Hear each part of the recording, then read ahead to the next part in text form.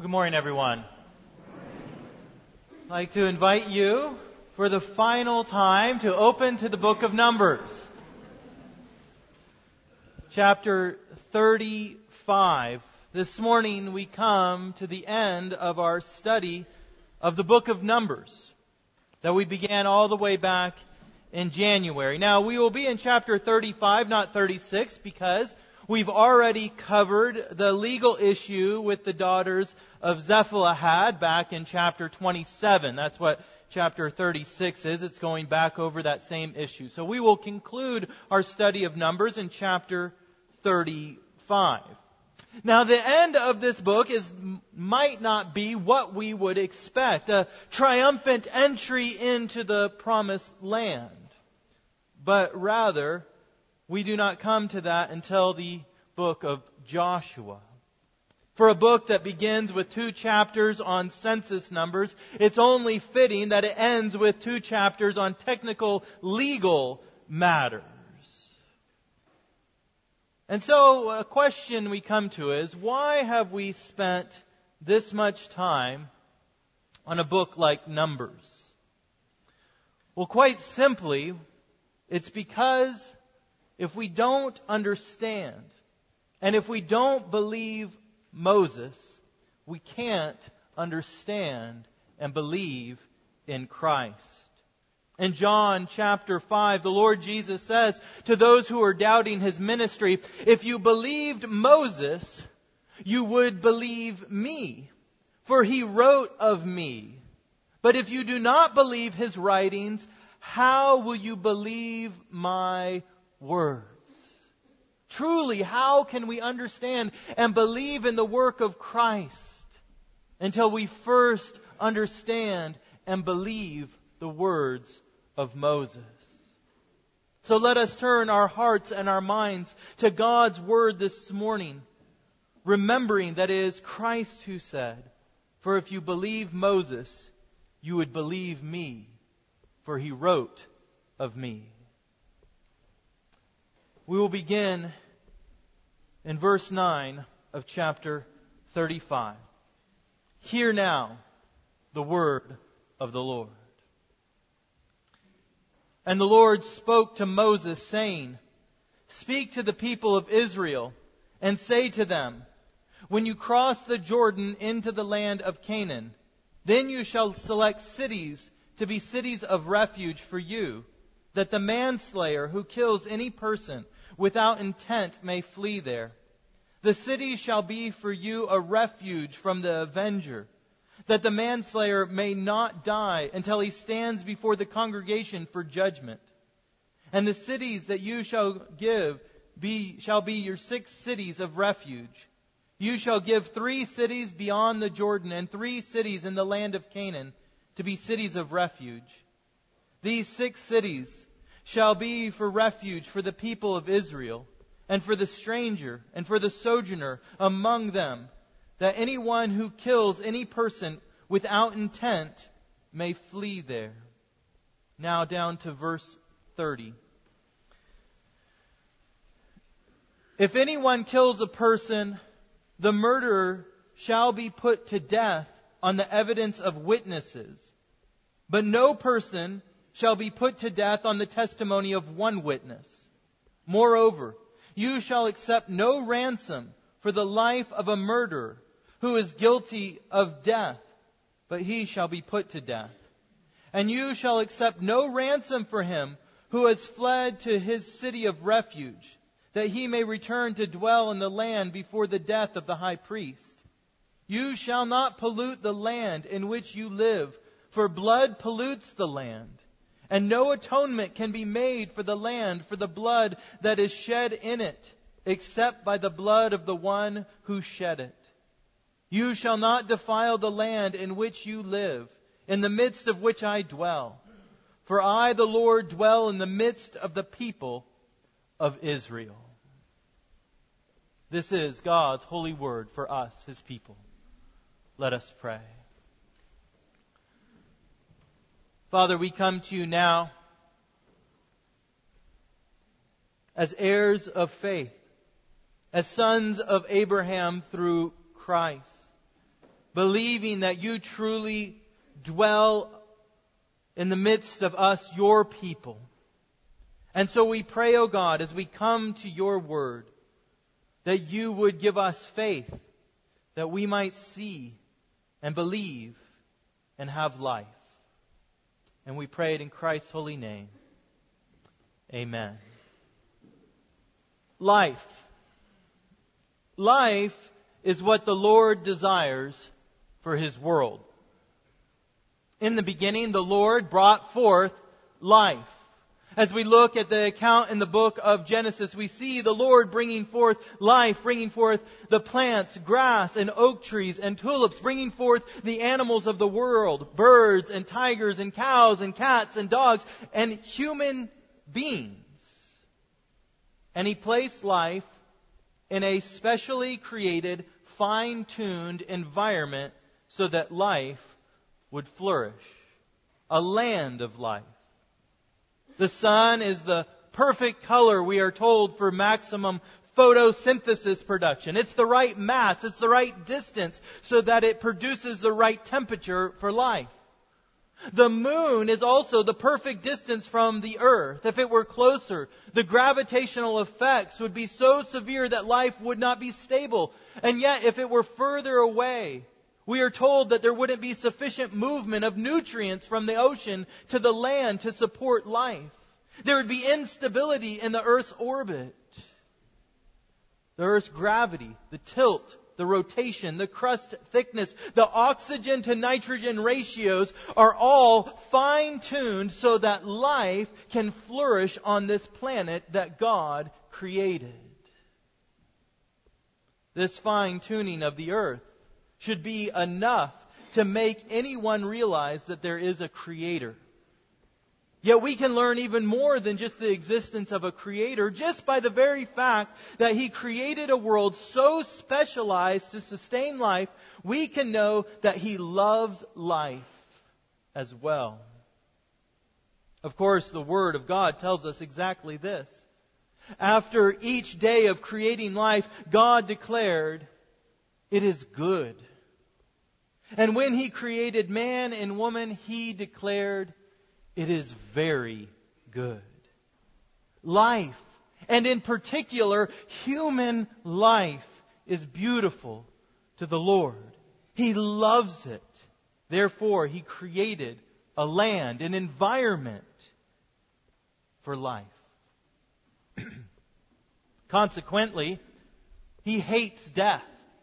You see, the Lord warned Adam, our first father, if he disobeyed, if he sinned, the result would be death.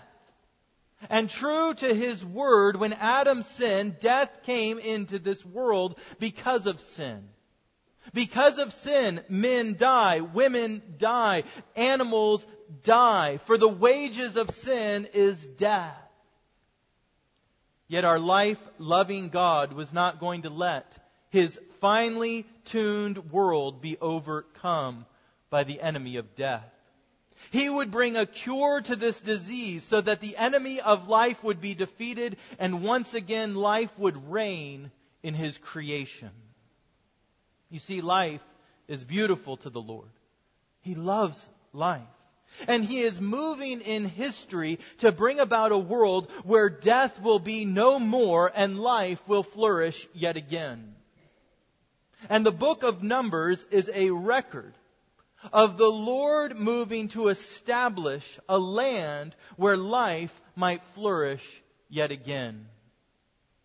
In our passage for this morning, we come to the end of our study of Numbers. And as we conclude, we see that this land that the Lord is giving to Israel is to be a land where life may flourish yet again. In particular, we see three ways that the Lord calls His people to protect life in the land. We see that they must be careful in their actions. They must be fair in their judgments. And finally, they must be just in their execution of punishments. So let us take a minute to look at each one of these points from our passage and see the Lord's heart for life. First, Israel is called to be careful with human life. In Numbers 35, we have the establishment of the cities of refuge. The city of refuge was a designated town within Israel to which someone could flee if they unintentionally killed another person. There they would be protected from what the text calls the avenger of blood. Look at verse 15 of your text. You'll see there, it says, "These 6 cities shall be for refuge for the people of Israel, and for the stranger, and for the sojourner among them, that anyone who kills any person without intent may flee there." So imagine this situation. You are in the woods with your neighbor, chopping down trees, and lately your axe has been a bit loose.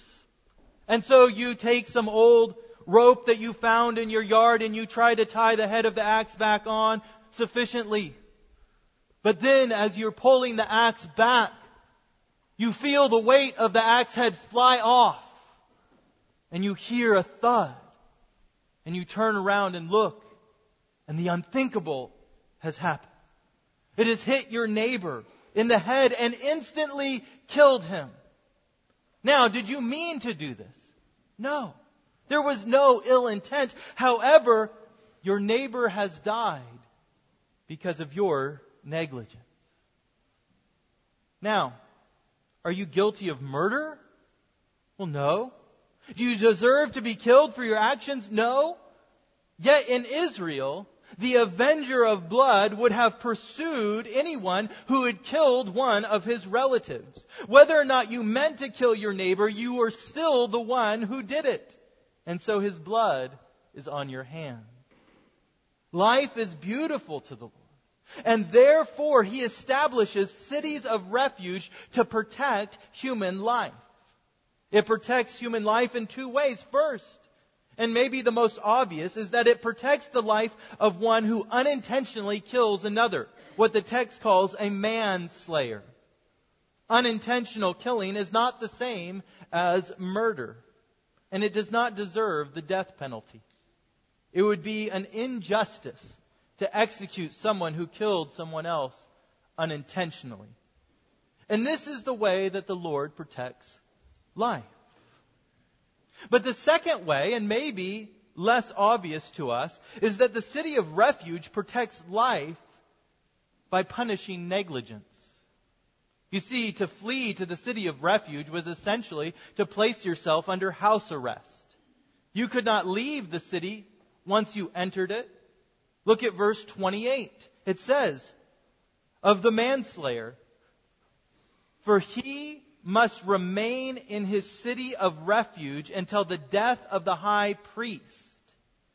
But after the death of the high priest, the manslayer may return to the land of his possession." Life is precious to the Lord. And therefore He is seeking to establish a land of life. To be careless in the way that we treat others does not come without consequences. If the axe head flies off your axe, you're responsible. If you are texting while driving and you hit somebody, you are responsible. If you leave a loaded gun where a child can get it, you are responsible for that. These actions may not be intentional, but the Lord loves human life. It is of such importance that even unintentional deaths must be addressed. Human life must be protected. This should be enough, I believe, to even stop a consideration of an act like abortion. I believe, both biblically and scientifically, it's clear that abortion takes a human life. But there are people that say, we just don't know. We're not sure. But maybe it's enough to say, even if there is a chance, even if there is a slight chance that we are taking a human life, we must stop. We must not even take a chance with human life. It is so beautiful and important to the Lord. Life is beautiful in the eyes of the Lord. And He has taken great pains in creating and protecting life. And He established the cities of refuge to protect His people from death. And therefore we must all be very careful in the way that we treat human life. The second lesson that we learn from our text is that in this land of life, God's people must be just in their judgments. Verses 22 through 30 explain two ways the accused is to be protected from false witnesses. First, those who are accused of murder must be judged according to their intention. If you look at verses 22 and following, it talks about this man who unintentionally killed someone else. It says, if he pushed him suddenly without enmity, or hurled anything on him without laying it in wait, or used a stone that could cause death, and without seeing him dropped it on him so that he died, though he was not his enemy and did not seek his harm, then the congregation shall judge between the manslayer and the avenger of blood in accordance with these rules. And the congregation shall rescue the manslayer from the hand of the avenger of blood. You see, there was no intention of murder, and therefore a city of refuge will protect the manslayer from the avenger of blood. The intention is important. And if there is no intention, if there is no ill will, then the manslayer is protected. The second way by which those accused of murder were protected was by a high burden of proof. We read in verse 30, if anyone kills a person, the murderer shall be put to death on the evidence of witnesses. But get this, but no person shall be put to death on the testimony of one witness.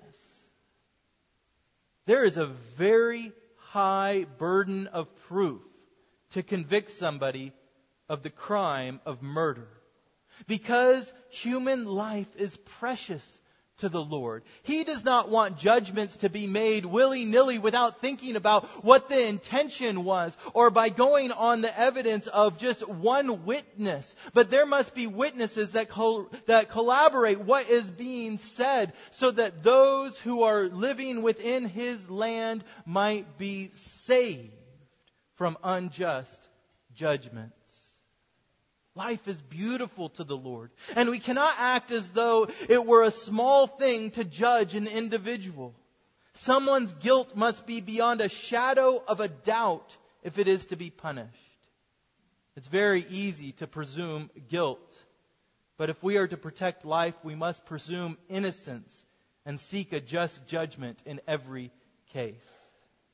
This doesn't just apply to the way that our courts deal with cases about murder, but also the way that we deal with those who are under our authority. If you are a parent, if you are a teacher, if you are an employer, if you are an elder in the church, if you are within the government, you are called to make just judgments for those under your authority. For in a land of life, we must make just judgments. Now, following the great worldwide flood through which the Lord saved Noah and his family, the Lord made a covenant, a promise with all mankind. First, He promised that He would Himself protect life. He would protect it from His own wrath, putting a rainbow in the sky as a sign that He would never flood the earth again. So despite what the Weather Channel says, there will never be another worldwide flood.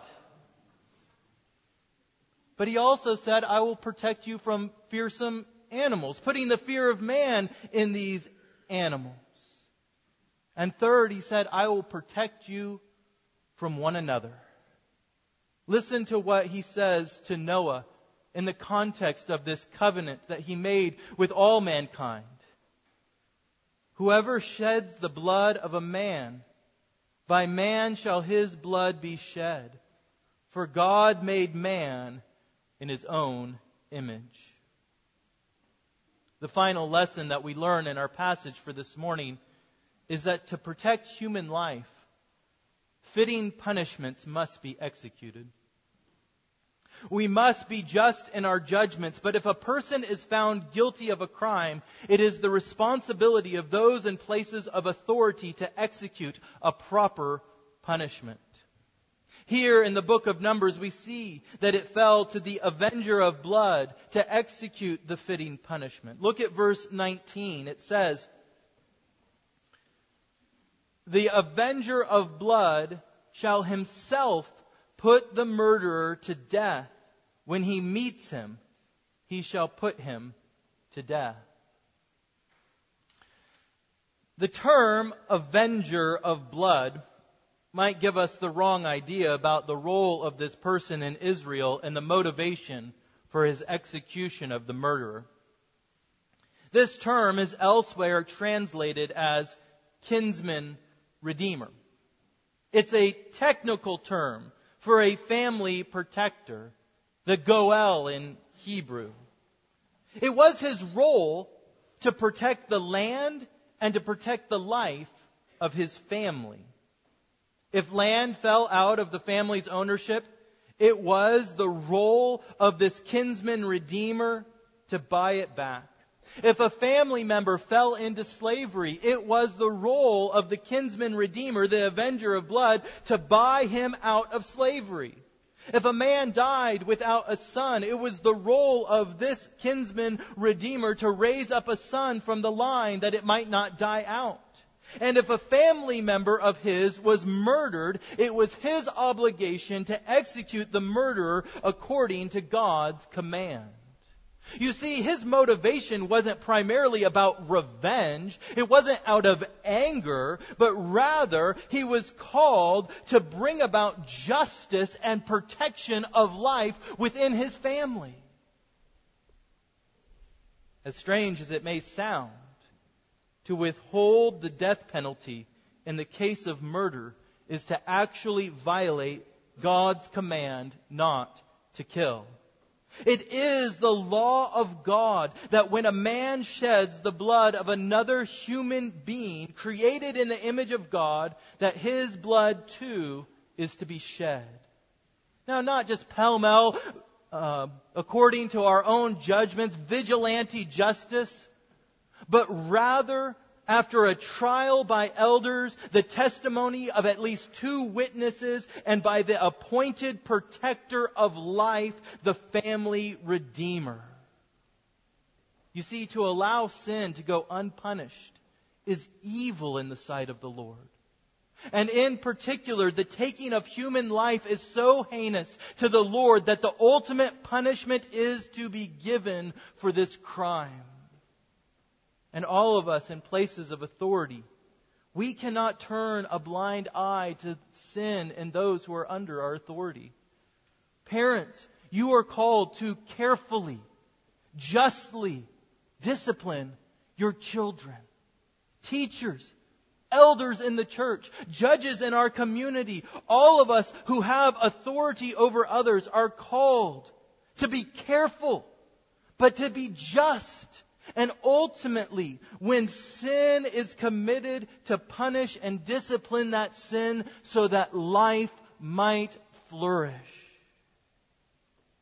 One who has been convicted beyond a shadow of a doubt for murder, God's word tells us, is to be executed. For the government does not bear the sword in vain, and the execution of just punishments are aimed at the protection of human life. You see, the Lord loves life. He has given us His law that life might be protected. That is the purpose of the cities of refuge, to protect human life. And yet this morning you might be asking, well, if God loves life so much, why does He then require death? Why would a God who created a life call for the execution of a human life? Well, in reality, death is the just sentence that hangs over each and every one of us. For it is not only outright murder that deserves death, but any sin against the law of God. For as we have heard over and over again, the wages of sin is death. And if sin continues, then death continues to have a hold on creation. And so there has to be a just judgment and a fitting punishment for every sin that has been committed. Life is beautiful to the Lord. He created it. He sustains it. He has redeemed it in the life and death of His Son, Jesus Christ. For Christ came to be the avenger of blood, the kinsman redeemer for all those who are joined to Him in faith. He came to protect life within His family by ensuring the execution of the guilty. Yet the execution of the guilty meant His own death. For on the cross, Jesus took on the sin of His people. And by His own blood, by His own death, by His own execution, satisfied God's requirement that we read about in verse 33 of our text. There we read, "You shall not pollute the land in which you live, for blood pollutes the land, and no atonement can be made for the land for the blood that is shed in it, except by the blood of the one who shed it." You see, to establish a land of life, the just judgment of death must be executed. And by His death on the cross, Jesus ensured that His family would be redeemed, that their sin would be atoned for and cleansed from their blood guilt by His own precious blood. As we come to the end of the book of Numbers, we are reminded again that the Lord is bringing His people to a blessed land. A land that is flowing with milk and honey, a land of justice and of life. Yet ultimately it is a land that was pointing us forward to a land that is to come. It is pointing us forward to a land not just of life, but a land of eternal life. A land that will be perfectly fitted to sustain life. And this is the land to which we are going. For we read of this land, "Then I saw a new heaven and a new earth. For the first heaven and the first earth had passed away, and the sea was no more. And I saw the holy city, New Jerusalem, coming down out of heaven from God, prepared as a bride adorned for her husband. And I heard a loud voice from the throne saying, 'Behold, the dwelling place of God is with man. He will dwell with them, and they will be His people, and God Himself will be with them as their God. And He will wipe away every tear from their eyes, and death shall be no more.'" This is the land of life to which we are going. Presently we are pilgrims. We are exiles, traversing the desert of this fallen world. But through Christ, the Lord is leading us to a land of everlasting life.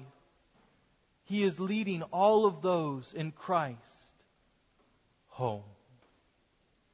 In the name of the Father, and of the Son, and of the Holy Spirit. Amen.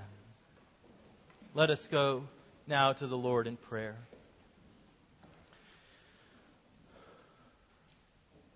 Father God, we come to You now boldly, for You have given to us Your Son. And if You have given us Your Son, would You withhold anything else from us? And so we come asking that You would bring to us this land of life, that we might experience the life of our Savior Jesus Christ, and ultimately that each one of us here might know the truth that if we are in Christ, though we die, yet we will live forever. We pray, Father, that You would write these truths on our hearts, and that we might ever walk with You all the days of our life. Through Christ Jesus our Lord.